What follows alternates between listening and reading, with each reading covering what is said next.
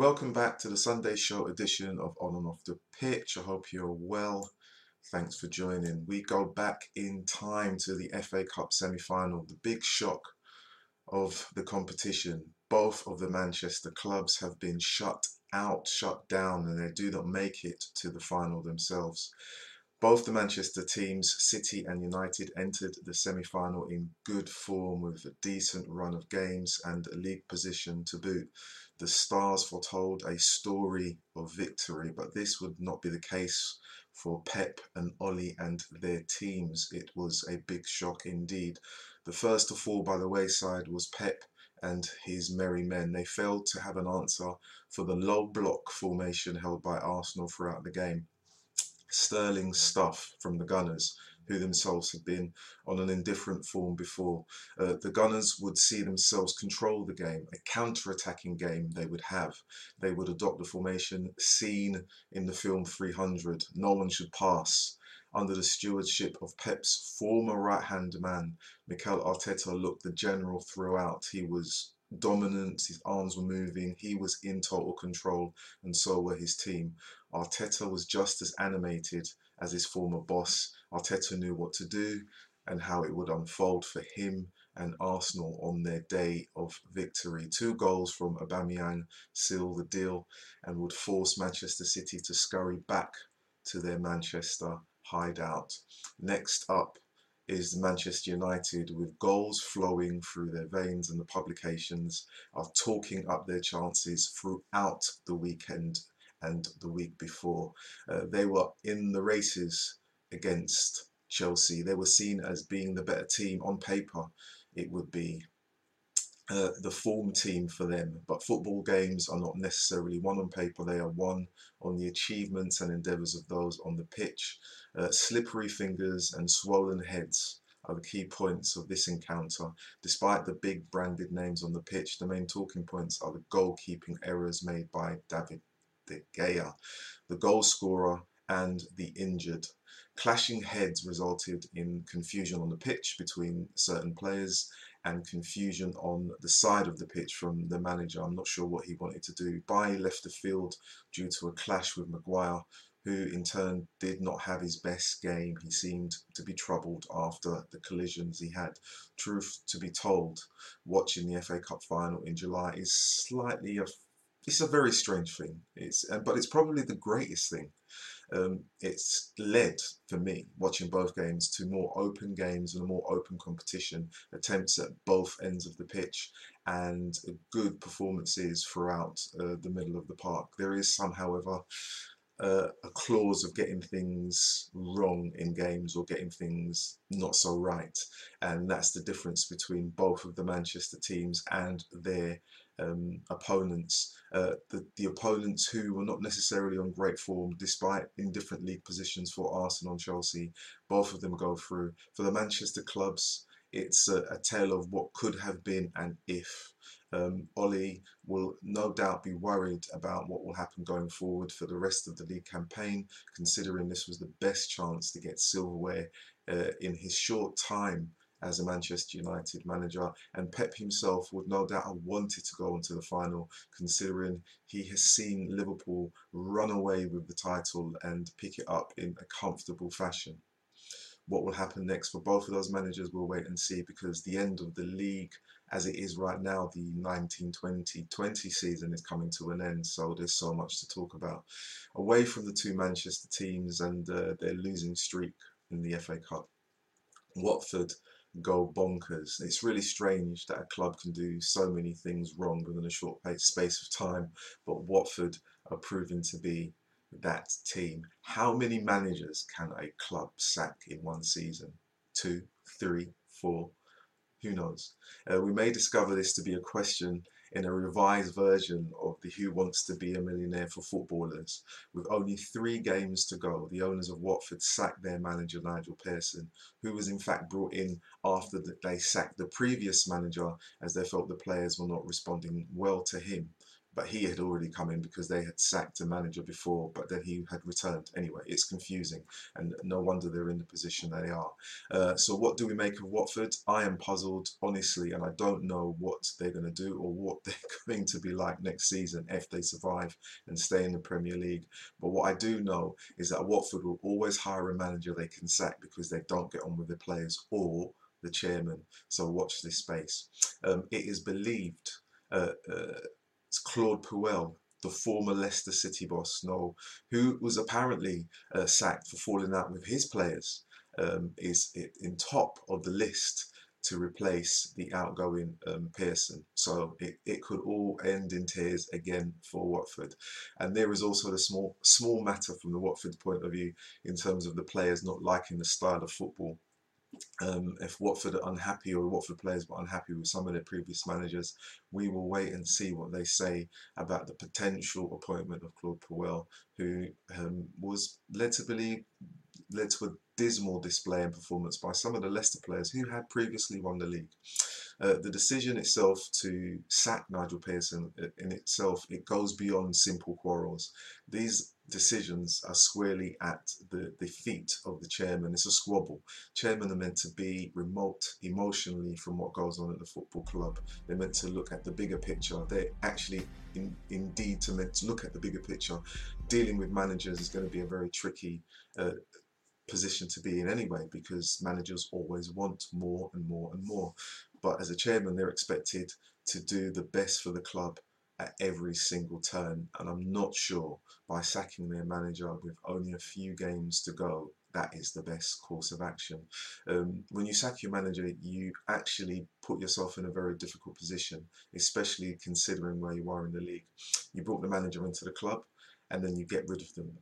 That in itself is not going to inspire the players who are already lacking in confidence. They're now unsure. These are the same players who responded well to Nigel Pearson when he arrived, and they put on a decent run of games. They put in some excellent performances to give themselves a chance of staying in the Premier League.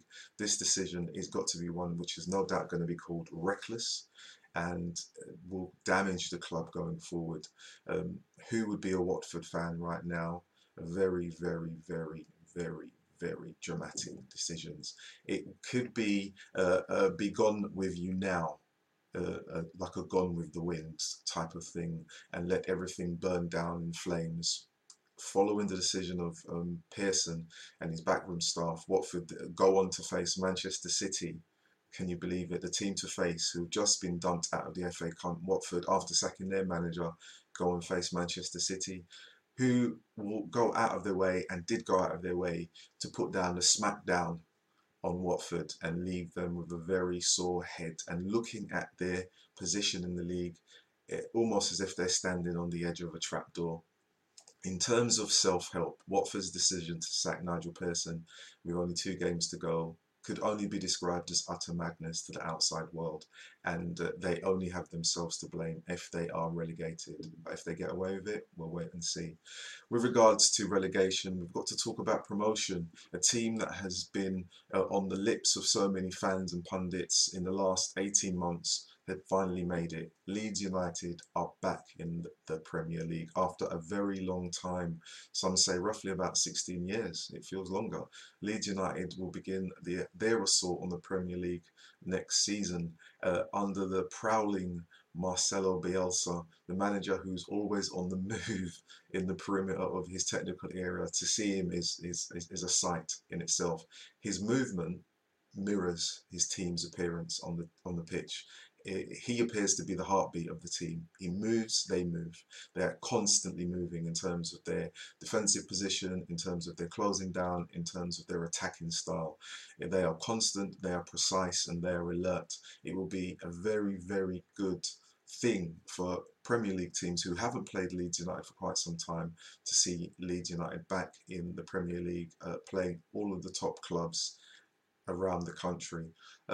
It's going to be really, really difficult. But what I say in terms of Leeds United, it isn't just about a fan talking about what you can see. It's what happens for the fans who have been watching Leeds United. In an article in The Guardian by Charlie Phelps, one of the fans explained the pain they had in terms of watching their club, who were previously in the top echelons, fall through the trapdoor and spend many, many years in the wilderness.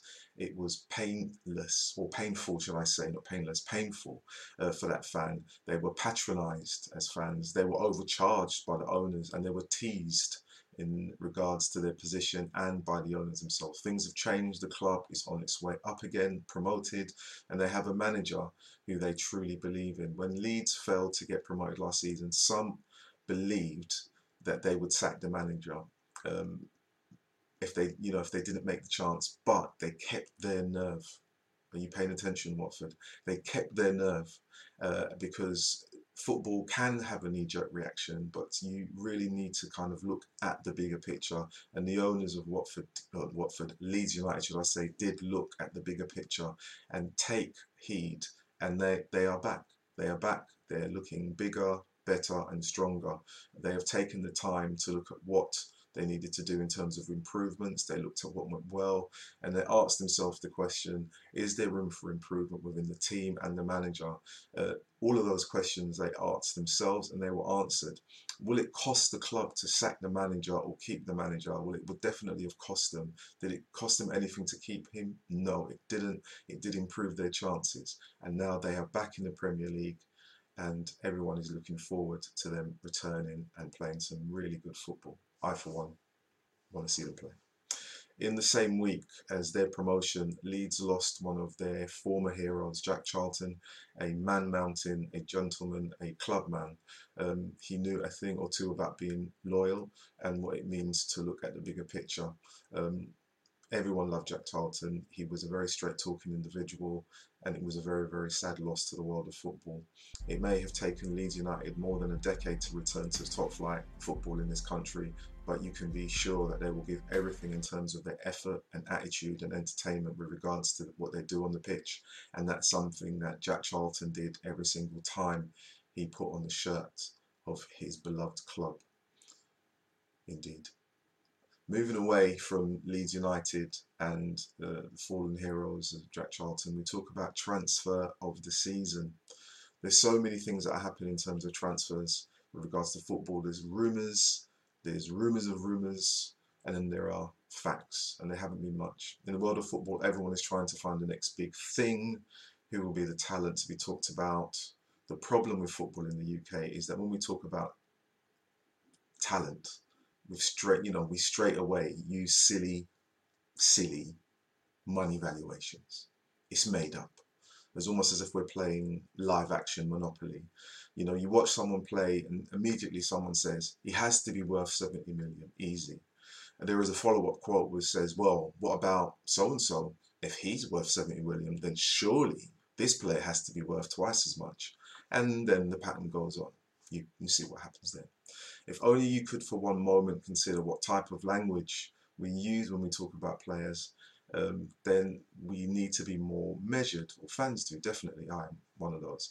It's kind of like the gold rush when people were trying to find gold in certain parts of America.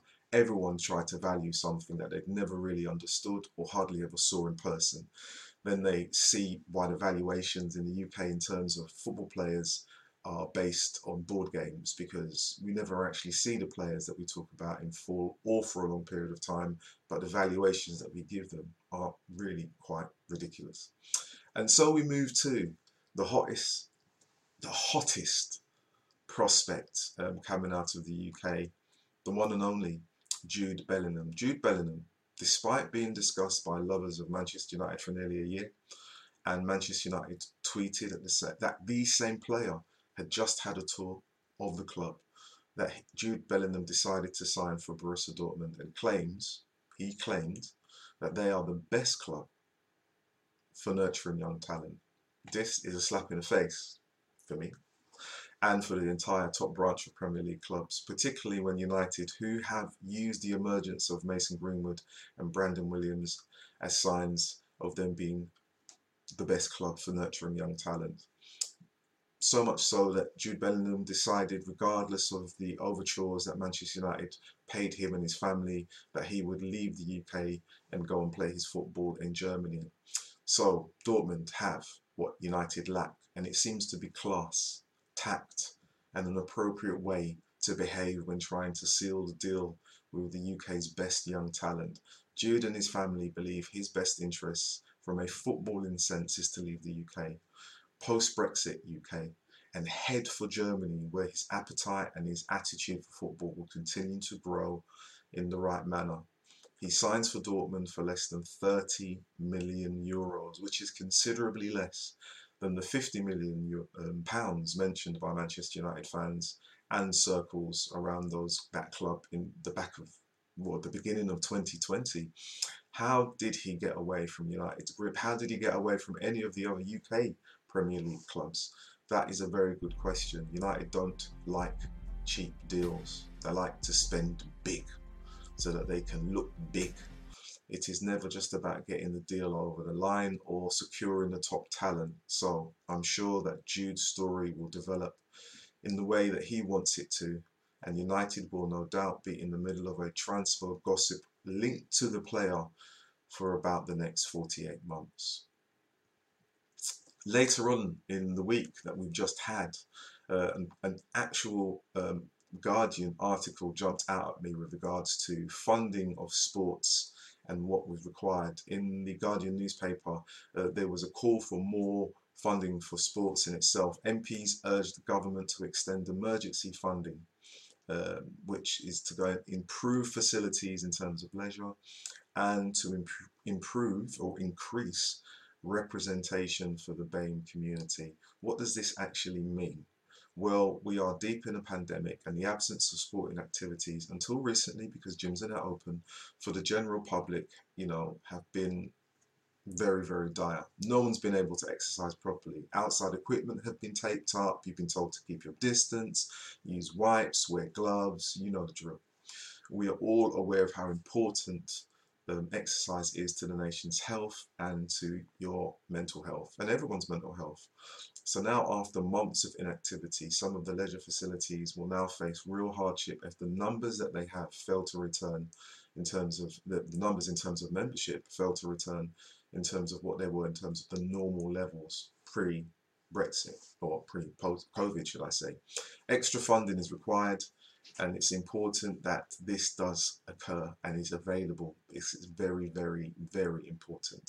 A report by the Digital Culture, Media and Sport Select Committee, need to get that right, outlined an urgent plea for more funding for the leisure industry so that it doesn't collapse, which would have a knock-on effect right across the sector and society, because if the leisure community or industry collapses, then it will just literally destroy not only businesses elsewhere, self-employed individuals, but in terms of the space that human beings need to access, exercise and use it accordingly without causing harm to others and being in a safe space. Distance will be damaging.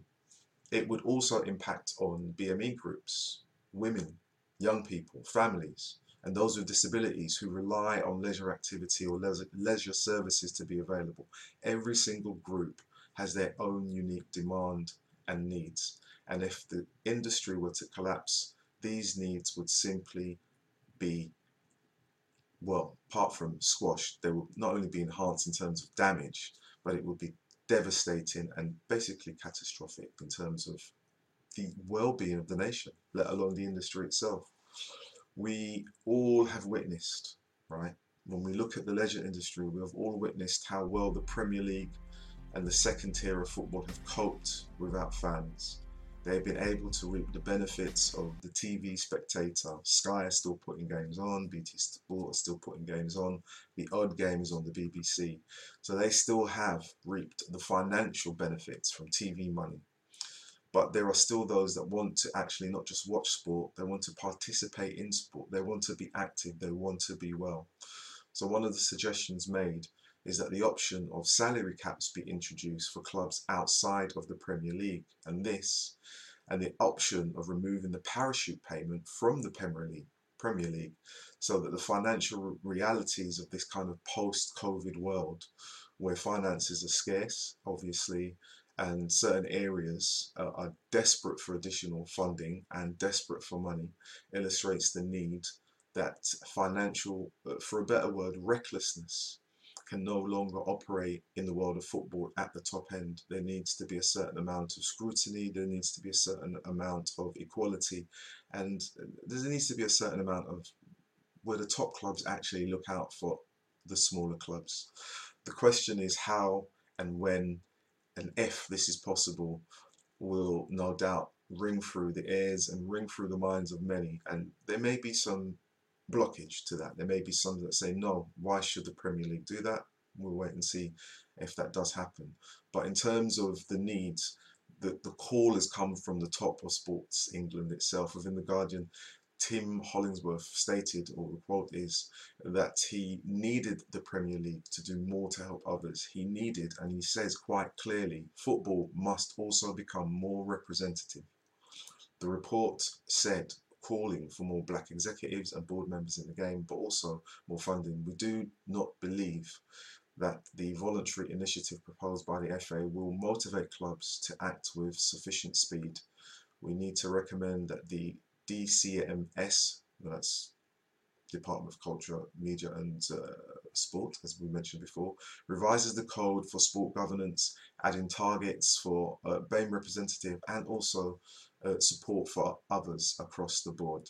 We will wait and see whether or not there is support across the leisure industry and whether or not the actual Premier League and the parachute payments cease to stop, or there is actually a salary cap in place for the world of football. It would go some way to reshape football as we know it and sport, but we have to wait and see.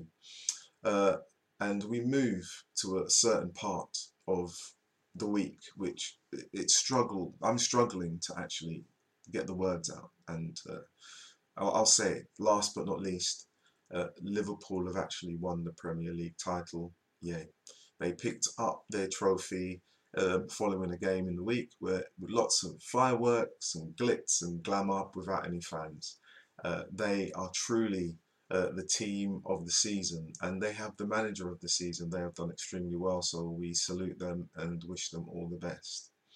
Anyway, in terms of the Sunday show, which is under the umbrella of On and Off the Pitch, that's it for today. I'm Rodney Cyrus, and I'll see you guys very soon. Bye for now. The podcast is available on all known platforms, and if you're listening to this on Apple Podcasts, why don't you give it a 5-star rating to help the podcast grow?